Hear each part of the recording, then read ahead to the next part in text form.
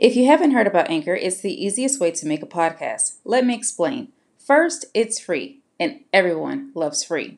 Second, there are creation tools that allow you to record and edit your podcast right from your phone or computer, which makes it very convenient. Third, Anchor will distribute your podcast for you so it can be heard on Spotify, Apple Podcasts, and many more. Finally, you can make money from your podcast with no minimum listenership. Anchor is everything you need to make a podcast in one place. So take a moment to download the free Anchor app or go to anchor.fm to get started. Hey guys, I'm back with a brand new episode of Beyond the Bookshelf. Today I sit with Dr. Harrison Jones IV, and he is the author of I Used to Hate School.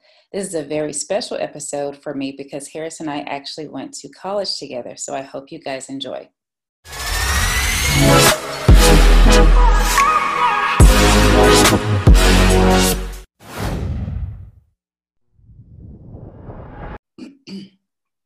Hey Harrison, so thank you so much for joining Beyond the Bookshelf. I know this is a long time coming, so for those of you that don't know, I was supposed to interview Harrison sometime last year, but then I wrote a book and I stepped away from a lot of my personal projects and professional projects to write the book, finish the book, and get pre-order sales out to people that have pre-ordered the book. So I spent about a year, which is way longer than what I expected to, doing that. So after I went through the process of the book and I recorded an episode telling you about the book, Her Imprint, then I decided to call Harrison back or follow up with Harrison to see if he was still available. I know it's been a year later, but thankfully Harrison told me he was available. So now he's here with me today. So for those of you that don't know, Harrison is the author of I Used to Hate School. And actually, I should call him Dr. Harrison because he is a doctor. And a little bit of background information, Harrison and I actually went to UT together. So before I go any further, Harrison, welcome to the show. And thank you so much for joining me. Oh, thank you. Thank you. I very much appreciate it. It's good to see you. Good to see you from UT. I was saying that time is just a social construct, you know. Yeah. So I know when we say something's going to happen, it's going to happen in either way, you know. So I just set my intentions, and I'm glad we've got to make this happen. So I'm happy about that. Me too. Me too. So I spent a little bit of time reading your book throughout the week. And one thing that I was really interested to know is what made you decide to write this particular book at the time that you wrote it? So what's the backstory behind the book? Well, one of the things that I've noticed as an administrator and being just ingrained in education for 13 years, there was so many times from, you know, starting out to the end where I was like, well, is this the career for me? Is this what I need to be doing?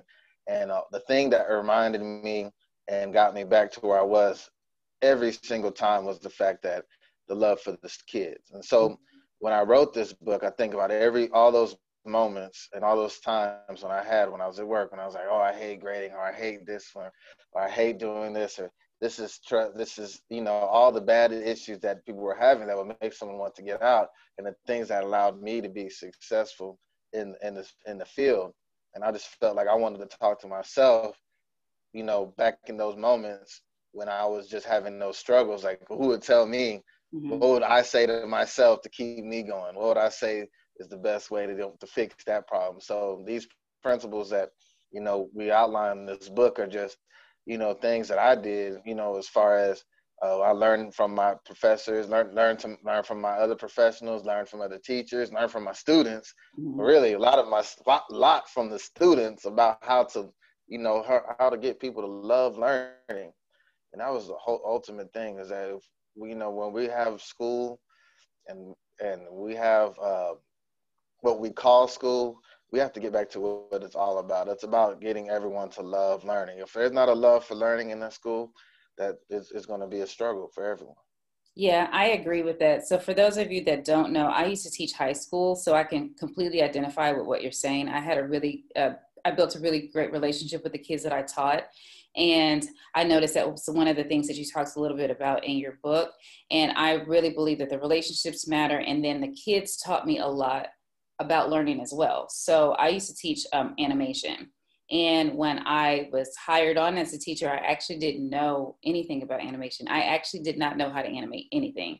So one of my students, or a couple of my students, actually taught me how to animate the stuff in the best way possible, quickest way possible, easiest way possible. But then sometimes it was fun too. So I learned a lot from them. And I think my first year, I probably learned more from them than they learned from me. But I can completely understand and identify what you're saying and what we call school, because school is a little bit different now. So can you talk to me a little bit about where you are now? Because I know in your book, you were, you talked about your experience and you talked about the different roles and things that you had done at that particular time. But where are you now?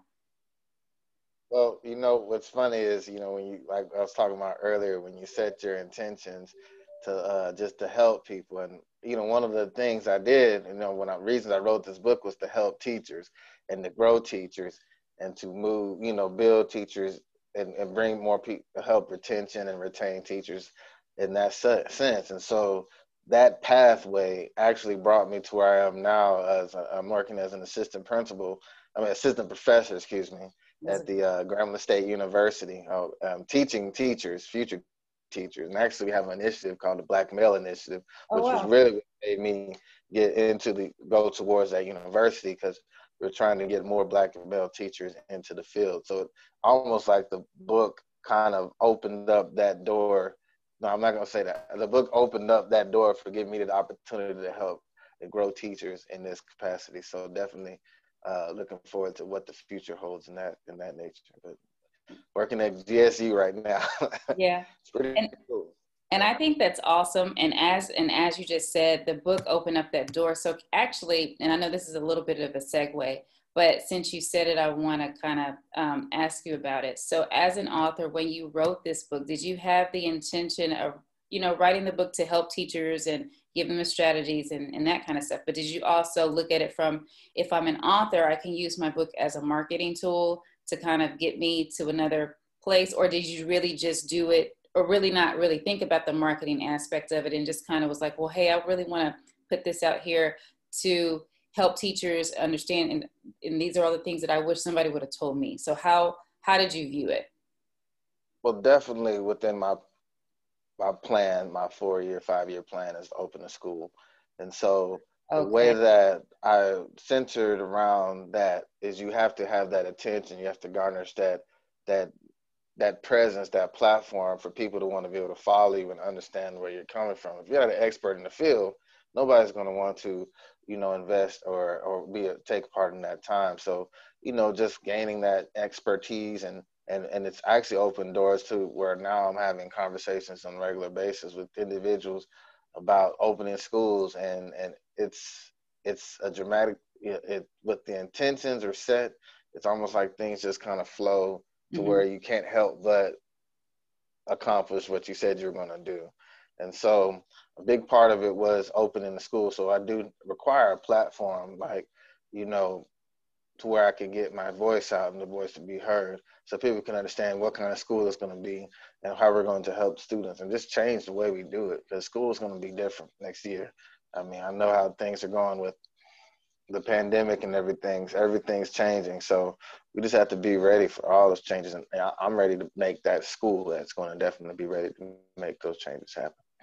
Cool. So if you can, where are you in the process of your own school? Like, when do you think it'll be done?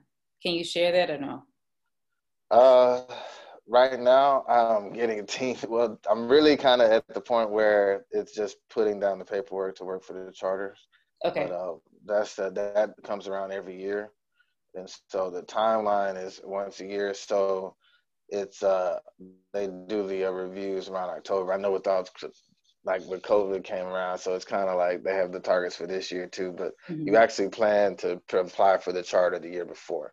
And Gotcha. so not determined where, if it's charter or private, but right now I'm definitely leaning toward the charter.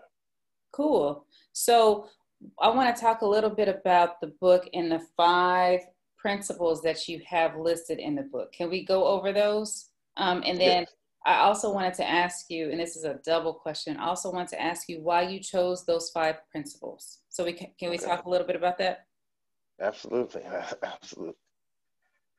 That works for me. The So go ahead. five, okay, so the 5 principles are rigor, relationships, RTI, leadership, and I always forget the other one, results. Okay, so the first one was rigor, and rigor is just basically making sure everyone gets up to that level of excellence.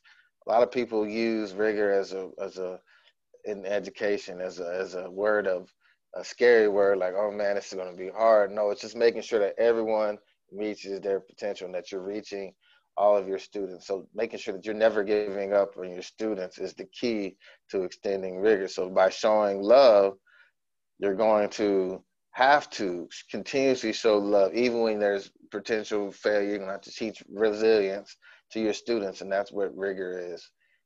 Data driven, so you have to be data driven. So that's where results come in.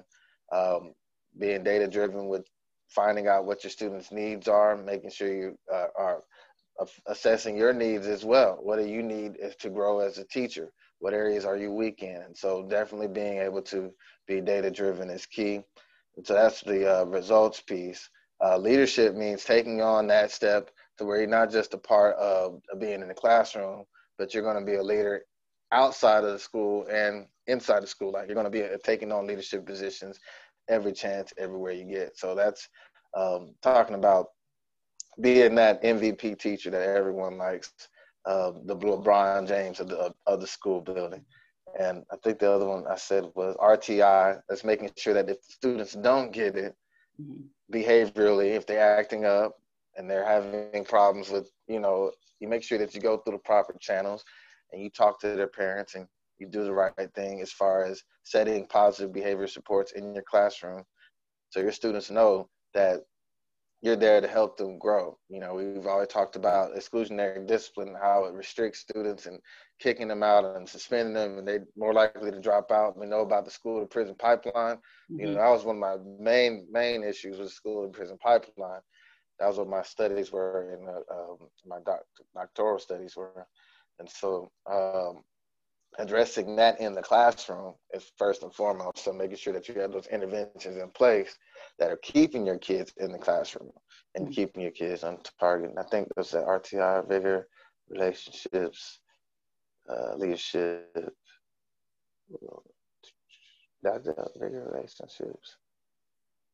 vigor, relationships, RTI, leadership. What was the fifth one? I think it was love one, or was it is love a general one? Relationship. Results is data driven. Okay, that's 5. All that stuff encompassed, because I know the title is I used to hate school because it's a past tense. So all that encompasses all around is to get students to learn to love school. And so Okay. you can love someone at school, love something at school, or love someone about something about school. There are things that we can do that as teachers that can get our kids to love learning, and that they could, transfer that energy to everyone that they come around. And so I think I used to hate school as a movement. It's just saying, we know it's bad. I mean, looking at it right now, I think everybody hates school. I mean, I can't talk to a teacher right now that's telling me, "Oh, I love virtual learning." They're all saying, I hate virtual learning. I can't talk to my kids," and they're going through that hate phase. So now they can find what can we learn from this? How can we grow from this situation? Because this is not going to go away. The virtual learning and doing, Zooms and all that stuff. It's a brand new world. And so we have to figure out how we're going to best service our students in this new world. Their energy is a lot more vibrant, and it's a lot more communicating, and it's a lot more global. And so we have to be able to reach that as educators. We have to reach that on a regular basis. It can't just be, we're going to have a global citizenship week this week. No, it has to be like the whole year. Everything has to be centered around these students, and that's what's interesting is, you know, at this point you have our president, Dr. Donald Trump, and he was talking yesterday about taking away diversity training in schools, and he was talking about getting rid of academic, um, making the academic areas that bring diversity to students, because they want American, they want pro-American, anti-American curriculum is going away. We want pro-American.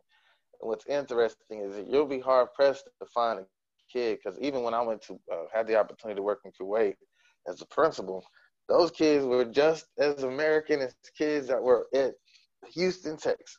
I Mm-hmm. mean, their behaviors were just the same. I mean, you couldn't even tell the difference. If I was told you I was in the northwest side of Houston and it was the same students, it was interesting. And I was in the Middle East.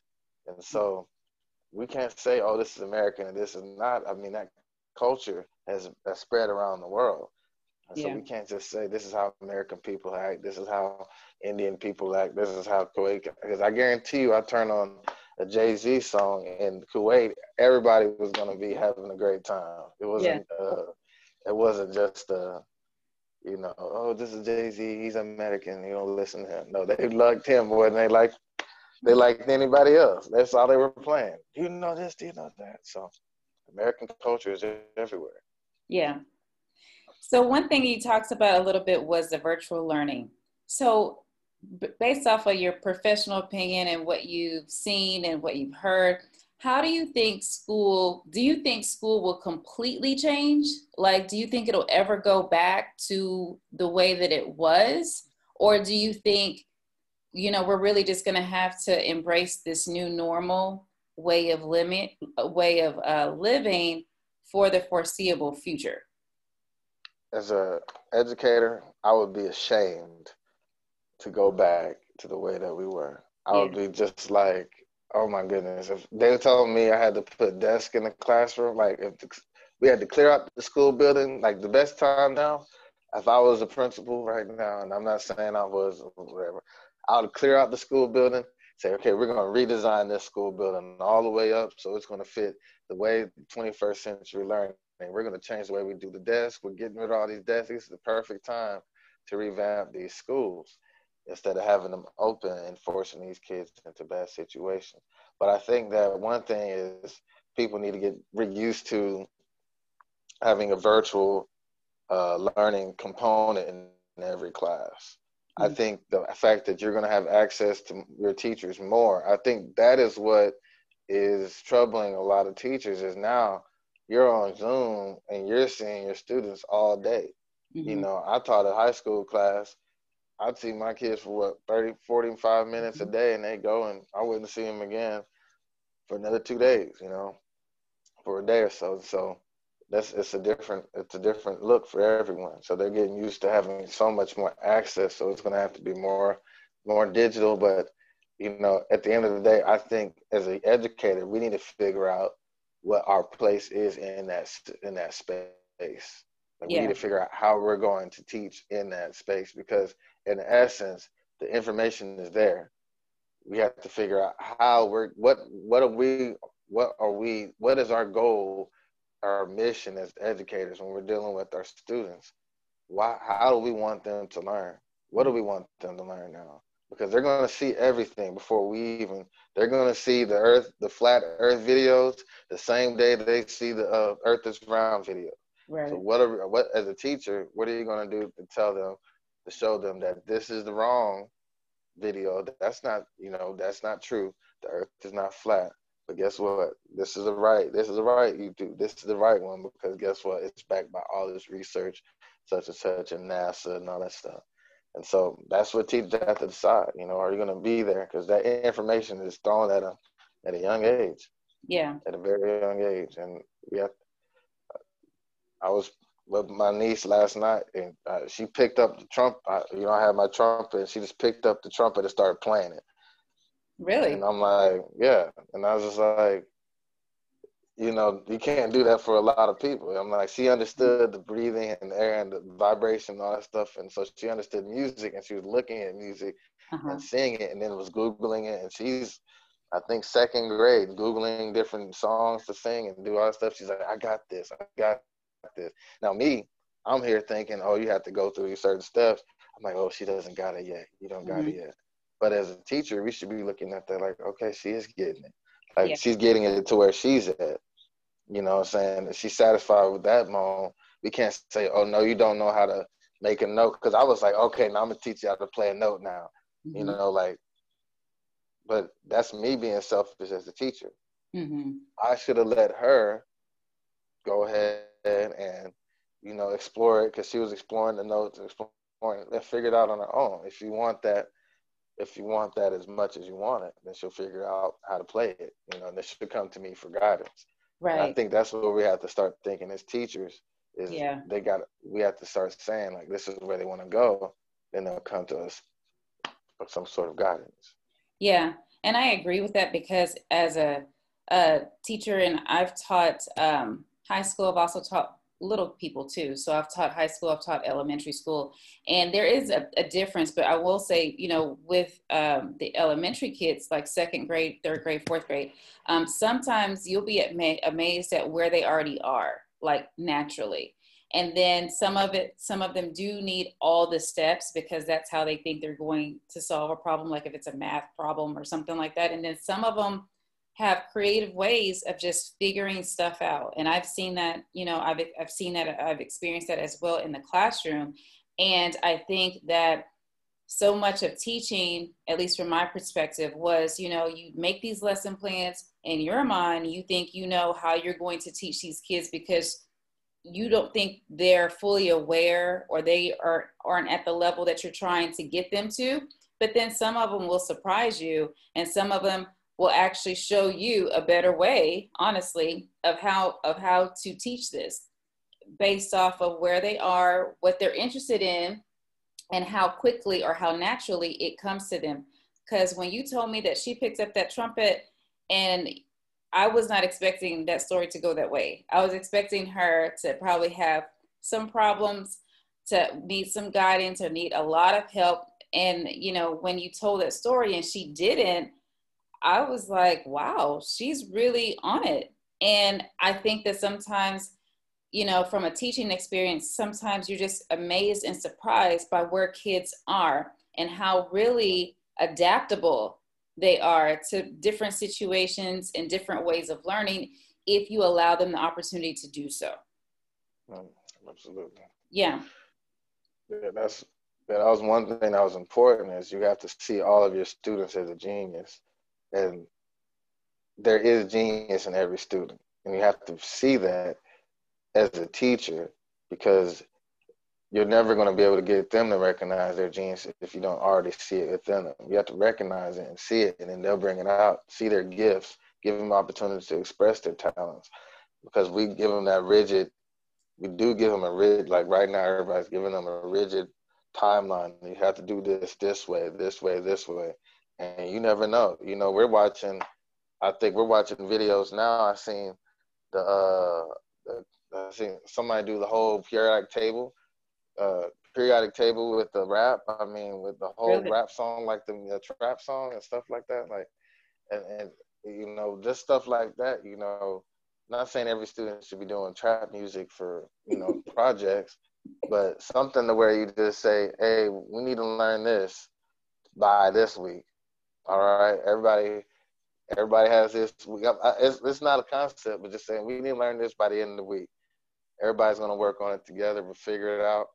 We're gonna see if we all figure it out by the end of the week. Got it, boom, boom, or something like that. The way there's a way that everybody can have a free flow, because we can keep students in our way we've been doing it, but we seem to have been missing the boat with a lot of them, Right. because we don't give them that freedom to act and freedom to explore, and it hurts a lot of them because they end up being out of school. And Yeah. so I think we have to find ways to kind of balance that in the classroom, you know, give those that need that freedom to be able to explore and do those things, and kind of meet them at the very beginning.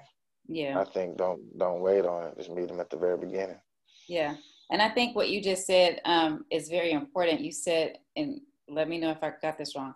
You said you have to see all your students as a genius. See, when I started teaching a few years back, I always came at it from the opposite side, not seeing them as a genius, but actually kind of trying to teach them to become, what they needed to be, wanted to be. And then when you said that, I thought that was really good, because if you start from that mindset, like if you start there in your mind, and then if you start there with them and you have them believe that as well, then I think that some of them will surprise you, and really surprise or amaze themselves at how capable they are at learning differently, learning creatively, and really how far they can go. Because one of the things that I notice is, especially when I taught little kids, is, and I notice this when I taught bigger kids or older kids as well, creative people in general learn different. They experience things different. They have a different way of learning. They have a different way of being, and they get bored really easy. So sometimes, when I've been in a classroom with my second graders, I've seen people that already knew the information and was completely bored. Or when I taught fourth grade, same thing. And they would be sitting there not wondering what to do, but they already knew what to do. They knew how to do it. Some of it was a little bit creative and different, but it worked. And then others, struggled, but everybody, wasn't at the same space and place. So I had to figure out, okay, how do I keep the creative people that learn in this different way? How do I keep them engaged? But then how do I keep the people that aren't where they are? How do I keep them from getting frustrated on, not understanding, not knowing how to work something, not knowing how to figure something out, not knowing how to say a word or read a word or what have you. And it's a series of different sets of skills, I think. And I think that it's really important. And I've always advocated for creative children because I am a creative person. And I think it's very important that you understand, creative people handle things differently. They get bored easy. And sometimes they need music to work with. They need to be watching something as they're working. I am like that. They have to be doing or having something else in the background going, and that helps stimulate them. And I think that, sometimes in the school setting that we were in, that wasn't always a part that they wanted to look at because it didn't fit the structure. And I think that one thing I will say about this pandemic is that it put part of the structure aside, because everything is kind of unstructured, and you're trying to figure it out as you go. And then, as you figure out, you're going to learn some new things. You're going to figure out what works, what doesn't work. And then you're just going to be like, okay, well, now that these kids are virtual, and you said this, now that these kids are virtual, we're kind of forced to use the technology that as educators, we probably should have been using a long time ago. And we're probably forced to really be creative in some of our lesson plans or some of our teaching, and which should have done that a long time ago. So I think as crazy as this pandemic has been, I think it's also been a little bit beneficial from an education perspective, because it kind of forced us into this world that we should have already been in. And I think that some of these kids will really benefit from it, just because it's not as antiquated as it used to be. And it can't be as antiquated as it used to be, because the world moves much, much faster. Information flows much faster. Things change so fast. And as soon as you learn one thing, it may change. So from an education perspective, I think that the pandemic, as awful and as horrible as it's been, and I don't want to negate that, I think it's kind of forced educators to kind of rethink school and think about school differently. So yeah, so I think that what your book, I used to hate school, and I did want to ask you about that, because for those of you that haven't read the book, when you see the cover, you're going to see the words used to are at the top and there's an arrow pointing. So if you just read it on its own without the visual, it would say, I hate school. And then, if you look at it in the way that it's constructed, you'll see that the used to, it goes in between I hate and in between the I hate. So it reads, I used to hate school. And I said all that, and I know it probably sounds weird, but I said all that to say this. Why did you title it, You Used to Hate School? And the reason why I'm asking this is because when I read it, you're a pretty good student. You're a great student. And great students usually don't hate school unless they were bored. So I really wanted to see why you titled it, I Used to Hate School, instead of I Love School, or maybe that wasn't as marketable. I'm not sure, but I did want to ask. Well, I think timing is kind of the more important thing. It's more of like the situations, like you just said. So we were just talking about, I had a teacher, I talk about in my book, Coach Bowers, and I had all of my teachers, they had to get Google Classroom, and I made them all get a smart. All of them had to know how to use a smart board. This is what I did when I went to West Oso in Corpus Christi. Now, before that, they didn't have any smart board. They had they had like one smart board in the whole school, and none of the teachers had a Google Classroom. Mm-hmm. And before that, Coach was doing terrible. He was having a hard time, and the kids were acting up in his classroom. He didn't really just have, I was having to come to his classroom all the time as a principal just to kind of get things in order and stuff. So we made some suggestions. I got him a smart board in there. We had the Google Classroom.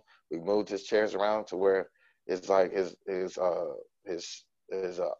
kind of looked like he had a couch in there. He had a nice little circle table in the middle.